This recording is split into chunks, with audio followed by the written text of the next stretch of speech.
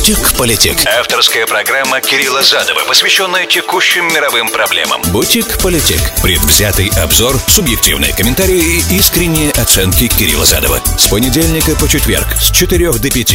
Politic. Сказал, как обрезал. Приветствую, друзья, с вами Кирилл Задов, это Politic. Сегодня 4 ноября 2021, четверг. Сегодняшнюю программу построим по следующему принципу. Завершаем неделю рабочую для передачи, соответственно, главная цель, тема этой недели, климат, должна быть завершена в плане, по крайней мере, предварительном. Предварительные итоги всего, что происходило на выходных, произошло вот сейчас происходит на глобальном климатическом саммите в Глазго. Я понимаю, что уже многие радиослушатели недовольны, что этому мы столько времени этому уделяем, но такова сегодня новостная повестка. И очень много разных всяческих новостных агентств под это подписаны и тоже раздувают меха этой истерии климатической на самом деле. Мою позицию вы здесь знаете, но я расскажу вам, до чего удалось таки договориться и насколько эти договоренности, то, что называется viable, насколько возможно эти договоренности исполнять или заставлять их исполнять. Поговорим об этом, потому что это важно, чтобы просто мы понимали, как оценивать все то, что происходит. После этого мы перейдем на Северную Корею, опять же в плане энергетики, скорее всего. Этот разговор будет в контексте энергетики. И закончим, я думаю, передачу сегодня Израилем. Там приняли бюджет, это важно. Следующие цели, каковы они, что будет дальше. Это интересно, в принципе. Это большой разговор. Мы его начнем, может быть, даже мы его начнем перед Северной Кореей. Для того, чтобы хватило времени на все. Посмотрим. Корея никуда не денется от нас на следующей неделе, а израильская тема, она живая, актуальная сегодня. Такой план. 347-460-0087, это СМС-портал прямого эфира, можете мне писать. Я с удовольствием прокомментирую, отвечу, вы знаете, я люблю интеракцию. Все, кто в прямом эфире меня смотрит, слушает, Нью-Йорк, Майами, Филадельфия, Application iHeart, Application Руис и радио везде в нации. Все остальные, кто слушает меня на SoundCloud или смотрит на YouTube, любой точке земного шара, ищите меня в Facebook и Твиттере, задавайте ваши вопросы там, потому что это запись. Politic. Сказал, как обрезал. Первая, на самом деле, мысль, которая меня посещает каждый раз, когда я включаю на новости, и top of the hour всегда, начало часа всегда посвящается первые 10 минут как минимум тому, что происходит в Глазго, а у меня всего на новости там полчаса, допустим, есть. Если из них 10 минут посвящены Глазго, то фактически треть уже уничтожена этого времени. А есть еще много чего в мире происходит. Я в конце передачи расскажу вам, за какими трендами мы должны будем наблюдать на следующей неделе, которые очень мощные тренды. И все, что мы сегодня... такой Black Swan эффект, да? То, что пока не нашли черного лебедя, многие говорят, это известная тема, пока черного лебедя не нашли, никто не знал, что он существует. Никто даже не мог себе представить, но это полностью перевернуло представление, да, когда его нашли. Значительно позже и в Австралии. А некоторые тренды, которые сейчас происходят, они могут... То, что мы сейчас воспринимаем как обычно нормальный ход вещей, и достаточно грустный периодически, мы жалуемся, мы говорим, что вот так и так, ситуация не очень хорошая в той или в другой сфере. Это мы еще не знаем, что может произойти впереди, что может заставить нас говорить, вот то, что сейчас происходило, на самом деле отлично, это было отлично, это было окей, а может быть дальше значительно все тяжелее. И это касается многих сфер, и экономики, и я не хочу пугать, просто есть определенные тренды, я хочу рассказать вам об этих трендах чуть позже. Но климат, истерия дикая совершенно. Истерия дикая, потому как есть определенные причины, по которым средства массовой информации, информационные агентства, руководители государств, да, озабочены, потому что природа показывает экстремальные температуры, природа показывает огромное совершенно количество, мы обратили внимание, какое количество лесных пожаров мы наблюдали в течение последнего года в разных частях света, фактически везде, ни одна территория, ни один континент не избежал огромных невероятных пожаров, уничтожающих все на своем пути. Я уж про наводнения, ураганы, торнадо не говорю, это и тайфуны, это происходит с большей силой, с большей частотой, по крайней мере, на протяжении того времени, статистика, все замеры эти есть, на протяжении того времени, когда измерения ведутся, сколько там, последние 100 лет, может быть, последние 120 лет, да, участилось, да, теплеет, и заявленные цели на климатическом саммите очень простые, значит, добиться, во-первых, того, чтобы глобальное это потепление, чтобы не потеплел воздух больше, чем на 2 градуса, надо меньше на 2 градуса, а идеально, чтобы не больше, чем на 1,5 до 2050 года, тогда мы можем... Тогда человечество может выжить. Если нет, значит не сможет выжить, потому что экстремальные будут изменения климата вызовут серьезнейшие миграции населения, отсутствие продовольствия. Уже пшеница, кстати, поднялась сильно в цене, кто следит за commodities. Очень дорого, да, теперь. чем вызвано, опять же, засухами и так. То есть, короче, экстремальные погодные явления, природные явления, они не помогают, естественно, прокормить огромное количество людей, которые сейчас проживает. Мы уже за 7 миллиардов, я так понимаю, и пока только растем. Соответственно, требуется какие-то новые решения находить. И один из этих путей, как бы, да, попытка уменьшить human imprint on climate, да, то есть человеческое влияние на изменение климата. Что само по себе для меня очень спорное действие, я вам уже это говорил, сейчас не хочу повторяться. Но главное, вот это проходили эти два саммита, причем фактически оба эти саммита были посвящены, если первые еще говорили там о признании вакцин, о ковидной тематике, о пандемии, о том, о защите человечества, на выходных время то, что происходило, да, о защите человечества от следующей пандемии, следующей глобальной угрозы такого уровня, о чем надо постоянно думать. Кстати, об этом эксперты предупреждают, что, ребята, это была репетиция, еще впереди мы не знаем, что может быть, поэтому неплохо было быть готовым и логистику уже отработать на случай следующий, да, что закрывать, что не закрывать, как сделать так, чтобы подобная ситуация больше не уничтожила мировую экономику, как ее фактически уничтожил ковид. И мы до сих пор не можем оправиться от этого, обратите внимание, у нас задержка цепочки поставок очень сильная, из-за этого у нас пошла вверх цена, потому что когда предложение меньше, цена взлетает цена, соответственно, это заставляет людей больше требовать своих работодателей. Кстати, и было огромное количество денег вброшено, в принципе, в экономику, соответственно, и людям в карманы тоже. Соответственно, это все подстегивает инфляцию, и то, что сегодня происходит с нехваткой дальнейшей, например, чипов, да, полупроводников, еще больше подстегивает эту инфляцию, и пока, это только один из примеров, и пока еще минимум год, скорее, кто-то говорит, что до середины следующего года, оптимисты говорят, этот кризис, вызванный ковидом, supply и demand, он не заканчивается. Соответственно, инфляционные процессы будут идти дальше. То, что я вот слышал, например, от NPR-аналистов сегодня. Экономистов, которые выступают на NPR, давайте скажем так. И они говорят, что, ребят, у нас нет ощущения того, что это все очень быстро закончится. Скорее всего, не быстро. То есть надо приготовиться к тому, что инфляция будет идти. Опять же, моя задача не пугать вас сейчас, а как бы говорить о трендах, которые есть. И говорить правду, правильно? Мы сам себя успокаивать не нужно, нужно знать, что в итоге может быть. То есть нужно быть готовым к тому, что все, цены будут продолжать свой рост, инфляция не будет пока ограничена, но, то есть у Центрального банка есть способы ее ограничивать, есть разные всяческие механизмы, повышением ставки, уменьшением покупки бондов, например. Я не экономист, просто для примера говорю эти вещи. Есть разные способы, как Министерство финансов, Центральный банк могут делать так, чтобы инфляционные процессы, инфляционное давление снижать. Не всегда они эффективны, опять же, по причине того, что предложение-то ограничено, а спрос достаточно большой, и экономика-то растет, спрос будет только увеличиваться.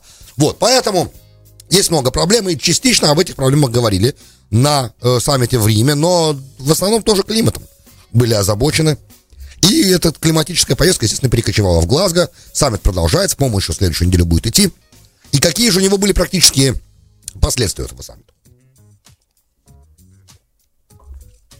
Практические последствия саммита очень интересные. Значит, дефорестация. Как итоговую программу по первой неделе работы этого саммита можно сказать, что решение к 30-му году прекратить ее, да, вырубку лесов, это хорошее решение. Насколько это реально сейчас, не спрашивайте меня, я не совсем представляю себе, насколько это реально, как это можно сделать технически. Я понимаю, что огромное количество лесов вырубается в Бразилии, вырубается в России. Я так понимаю, что они вырубаются и в Канаде тоже, там, где есть как бы что вырубать. Теперь нас больше всего, конечно, волнуют леса, которые лиственные леса. И цикл, кстати, восстановления этих лиственных лесов быстрее, я так понимаю, чем хвойных. Но, опять же, я не специалист по лесу, как это называется, этот вид биологии. Короче, я представляю так, что все равно восстановление лесного покрова занимает намного больше времени, чем его, естественно, вырубка. Поэтому, соответственно, сажать деревьев надо больше, чем вырубать для начала. И тогда, глядишь, через 20-30 лет, может быть, мы каким-то образом сможем это все восстановить. И это, опять же, помогает и снижению загрязнения атмосферы. Мы знаем, фотосинтез, углекислый газ, кислород. Это хорошо, первый момент. Но главное, это не это все равно. Две вещи меня беспокоят во всей этой истории. Значит, первое, сегодня официально страны африканские и то, что называется like-minded developing countries, то есть одинаково думающие развивающие страны под одинаково думающими, в грубом переводе, развивающими странами имеется в виду Чайна, Китай, то есть Индия и Индонезия. Не знаю, почему они одинаково думающие, но допустим. Значит, они приложили в ООН сегодня на саммите в Глазго официальную бумагу. Помните, я вам рассказывал про это были спекуляции о том, что вот теоретически страны хотят эти развивающиеся получить от глобального севера, глобальный юг, простым языком, хочет получить 1 триллион 300 миллиардов в год ежегодно с 25 по 35, по-моему, да? Такой план. Сейчас я уточню. Пока же действуют обещания, которые взяли на себя развитые страны, выплачивать развивающимся странам 100 миллиардов в год. Причем в 2020 году это не было выплачено все 100, на 20 миллиардов они оказались, то есть они даже 100 не смогли выплатить, выплатили 80. Половина средств должна идти на борьбу с, то есть на инвестиции в возобновляемые источники энергии, в зеленую экономику, green economy. А другая половина должна помогать этим странам справляться с последствиями тех климатических изменений, которые уже вызваны, опять же, по основной теории, которая сегодня популярна, да, развитыми странами. То есть, понятно, последние, сколько там индустриальная революция? С 17 века, да, с ткацкой, текстильной индустрии в Англии. Вот сколько уже? 500 лет, допустим, да, 450 лет последних, глобальный север глобально развивался. Причем активно развивался, эксплуатировал ресурсы нещадно, колонизировал мир, вынимал эти ресурсы из этих стран, в основном невозобновляемые, кстати, ресурсы очень часто. И развивался за счет этих ресурсов активно. И навредил в итоге планете, как популярная сегодняшняя теория говорит. И раз так, а развивающие страны только начинают развиваться. И сейчас, в момент, когда они начинают развиваться, и когда им нужно вот сейчас развиться, их сейчас вдруг их собирают всех вместе и говорят: ребята, ай-яй-яй, больше нельзя, иначе мир гикнется, нам всем триндец. Этого нельзя делать, надо перестать развиваться, так как мы привыкли развиваться теперь по новому этакому зеленому лекалу. По незеленому лекалу, которое, как мы понимаем, экономически очень эффективное. Да, сжигать уголь экономически очень выгодно. Особенно, если вы добываете его в карьере экскаватором, и мгновенно его, перевозите на рядом находящийся металлургический комбинат, и там его используете в доменных печах, да, если он коксующийся, или для производства алюминия. А еще проще, просто привозите его на соседнюю электростанцию, сваливаете его туда в топку, и там он сгорает и крутит турбину, да, и в итоге получает, примитивно, да, мое понимание энергетики такое, да, и получает электричество, которое нужно для развивающей страны как воздух. Как Индия может экономически развиваться, если ей не будет хватать электричества? Правильно, Индия сегодня один из самых главных в мире потребителей каменного угля. А что делать? Им надо развиваться, правильно?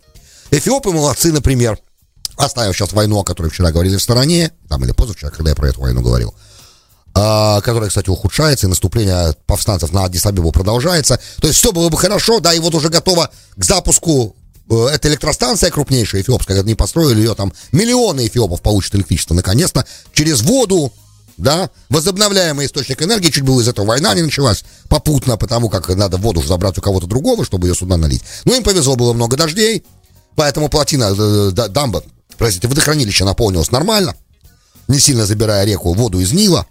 В общем, в этом году, по крайней мере, повезло. Вот, например, да, не все же могут себе позволить построить такого размера гидроэлектростанцию. И опять же, надо понимать, что строительство гидроэлектростанции, да, конечно, возобновляемый зеленый источник энергии, но при этом затапливается огромная территория, людей надо переселять.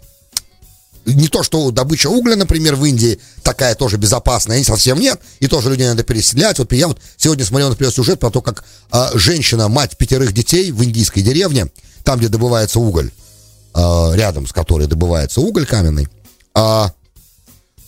остался папа один. Почему папа с 5 детьми один? Потому что мама, жена его, да, пошла дочку отвезти там в речку помыть, нет у них канализации, к сожалению, и надо все в речке делать. А повела дочку помыть, и по пути тут дочка прибегает к папе, говорит: папа, мама провалилась в ямку. Он идет смотреть в ямку, а ямка не простая ямка, в которой тлеет уголь. Там горит, там потихонечку тлеет, и он говорит, он даже он не стал рассказывать, что он там увидел. В общем, он говорит и плачет. То есть ситуации дикие все равно происходят, и это небезопасная вещь, и для экологии страшная, и с точки зрения сжигания получения электричества, и для окружающей среды, где этот уголь добывается. Понятно. Самое главное, да, вот они договорились о том, что одна из важных договоренностей на этом саммите, возвращаясь непосредственно к цели разговора, они договорились о том, 40 стран, например, договорились сегодня окончательно о том, что они смогут прекратить к 30-му году на уголь полагаться. например. 30-й год как панацея прям. Такое впечатление, что ребята бесстрашные и говорят такие цифры. 30-й год совсем скоро.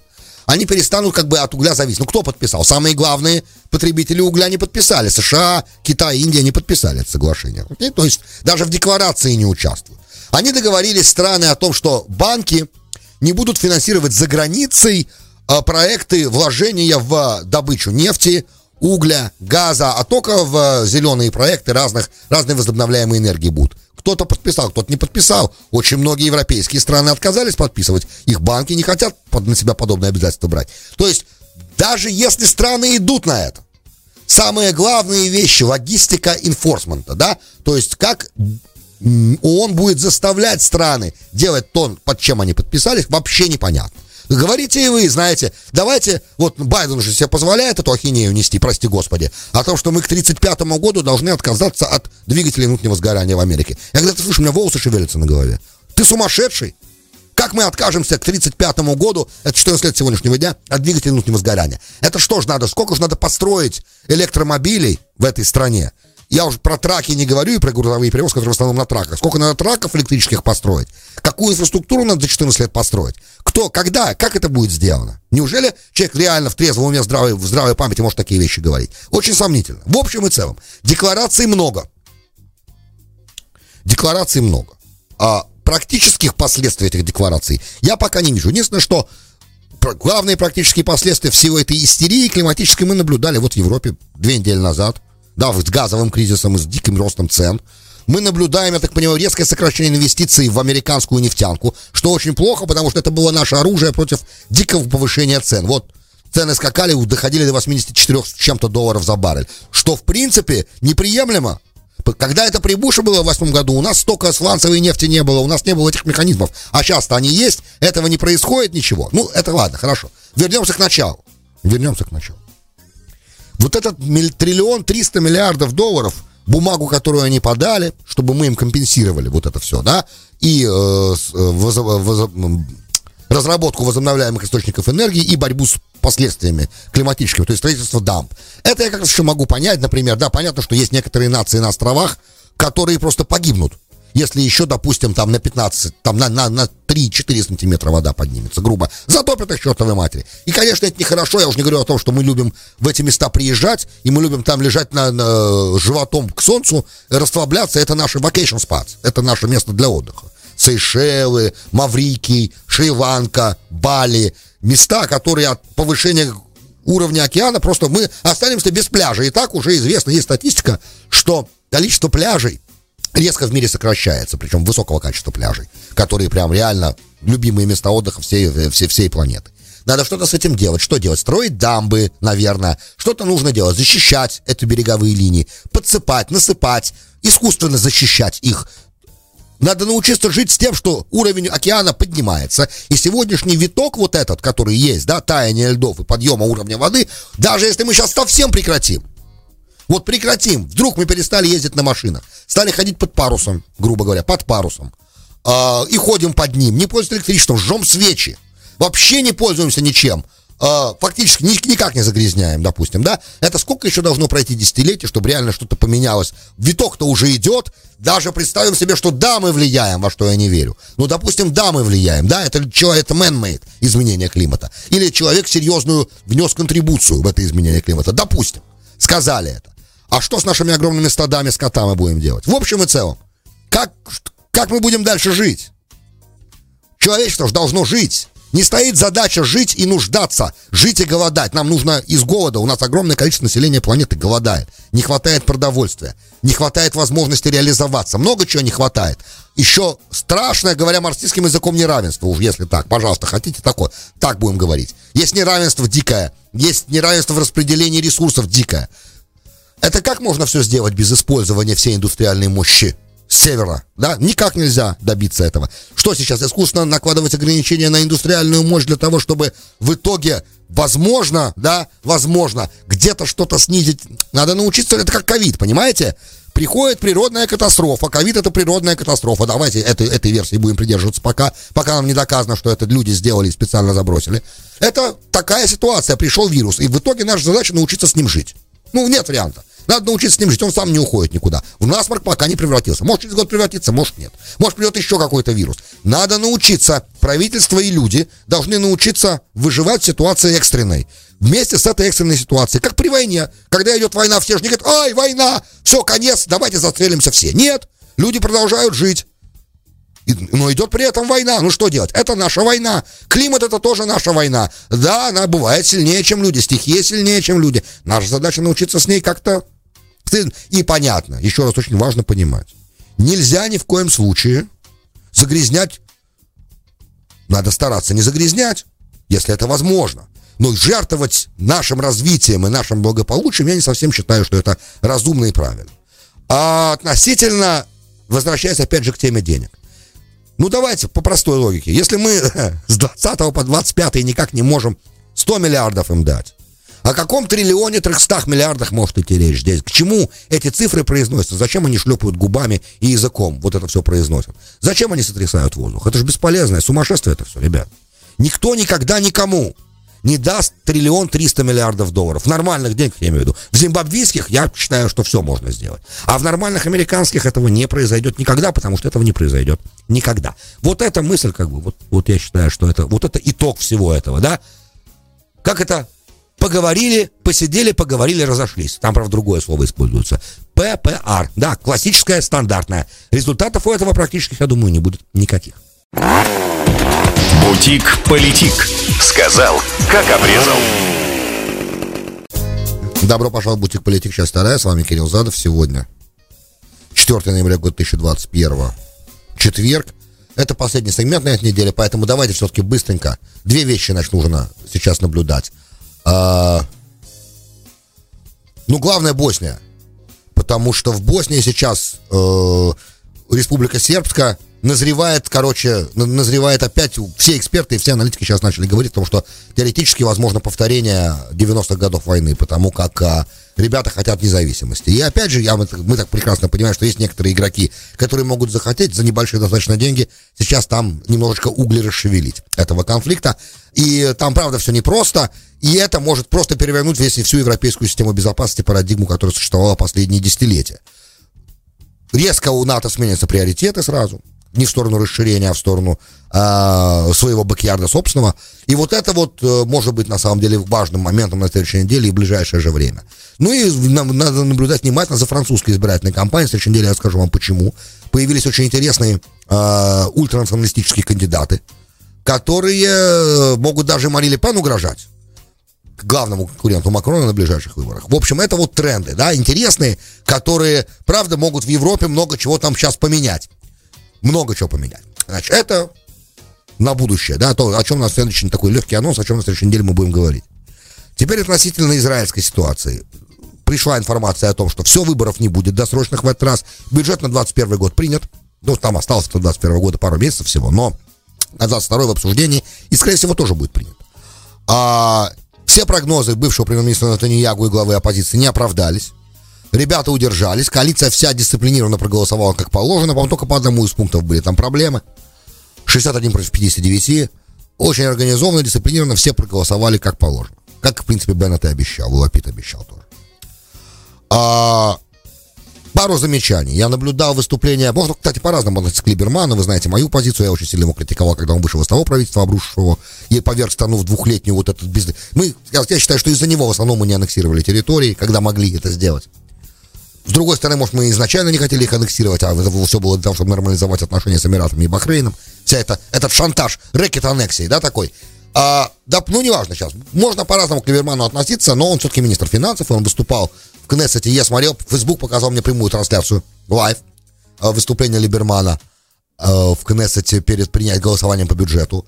И я на иврите же не говорю, но понимаю. И когда Либерман говорит на иврите, я понимаю очень много, потому что он медленно говорит. И ну, как любой, он же не родился в Израиле, соответственно, его иврит он выучил его в Израиле, и он спокойно, внятно, я все могу понять. Когда тель-авивские ребята говорят на иврите, я далеко не все могу понять, и многое не могу понять. А тут нормально. Меня другое возмутило. То есть я понимаю, конечно, что когда идут прения, как и в английском парламенте, так и в Кнессете, в израильском можно кричать с места, и ведут себя по-разному депутаты, и премьер-министр или любой человек выступающий должен обладать, изрядными навыками оратора, быть блестящим полемистом, чтобы удерживать как бы беседу. Это сложно, это нужно прям реально это вам не в зум-конференции, это реально то, что происходит в парламенте, это нужно отвечать, это хохот, который периодически, прерывание, но то, что происходило во время выступления Либермана с бюджетом, этот позор, на самом деле, страшно было смотреть, как себя вел Амсалем, разные депутаты от Ликуда. В общем и целом, это странное, все неприятное зрелище. Я понимаю, что есть определенные особенности у израильской политики, понятно. Есть определенные эмоции, но четко совершенно понятно, что врать не надо рассказывать про то, что вот эта коалиция, которая есть, она на самом деле проарабская, они взяли Мансура Аббаса в коалицию, и они на самом деле вот такие вот сякие нехорошие ребята, а мы бы этого не сделали, и Либерман им тут же отвечает: ребят, не вы ли сами разговаривали с Мансуром Аббасом до того, просто у вас не получилось, а у нас получилось. В общем и целом, все прогнозы не оправданы. Главное, завтра, когда Нетаньяху идет, многие факторы говорят о том, что, скорее всего, после принятия бюджета Нетаньяху уйдет из политики. Что, в принципе, самым будет серьезным тестом для коалиции, выдержит ли она эту ситуацию, да. Нетаньяху был клеем этой коалиции, да. Они все изначально сплотились против него. Но сейчас они понимают, когда Нетаньяху нету на горизонте, и Ликуд становится, в Ликуде пройдут праймарис, и изберут, допустим, там, либо Нир Барката, либо Юлию Эдельштейна, кого угодно могут избрать. Теоретически возможны разные сценарии после этого, например, Тиква Хадаша может с Ликудом воссоединиться, например, да, вернуться туда Гидеон Саар, Зеев Элькин, например. Разные возможные ситуации. Это фантазии, спекуляции. Что точно может произойти? Что после того, как Нетаньяху уйдет, Ликуд зайдет в коалицию. Тогда многие из тех, кто сейчас не в коалиции, допустим, тогда коалиция, если она будет возглавляться, допустим, Беннетом к тому времени все еще, да, может избавиться от некоторых других партнеров, например, от Мерца, например, да, потому что некоторые действия Мерца, идеологически обоснованные, естественно, мотивированные идеологически, они потенциально разрывают эту коалицию, потому что статус-кво надо поддерживать, такова была договоренность коалиции. Но если развалится коалиция сейчас, допустим, да, после принятия бюджета, то временным премьер-министром, чтобы вы знали, будет Беннет, будет Яир Лапид, а не Беннет. Кстати, по коалиционному договору. Опять же, система сдержек и противовесов. Мой прогноз, что коалиция сохранится и дальше, скорее всего. А вот если Нетаньяху уйдет или нет, это большой вопрос. Но многие знаки показывают, что да, может это произойти в ближайшее время. Он уже не так активен в политической жизни сегодня. Плюс он слетал на Гавайи, пишет главный редактор Jerusalem Post. Гавайи имели свой эффект. Он там продлил там свое присутствие. Его семья там продлевала свое присутствие. Потихонечку подходит время давай показания свидетелей по делу 4000. В общем и целом, сейчас очень подходящее время заключить досудебную сделку с Авихаем Мандельблитом, тоже с помощником юридическим правительства, и то с генеральным прокурором. И вот это вот теоретически возможно. Если это произойдет, праймарис, Ликуд заходит в коалицию, скорее всего, за счет левых партий, которые в ней, то есть Авода, Мерец и так далее, и так далее. Посмотрим, это интересно. Друзья, большое спасибо, что были со мной. С вами был Кирилл Задов. Вы слушали «Бутик Политик». Хороших выходных. «Бутик Политик». Сказал, как обрезал.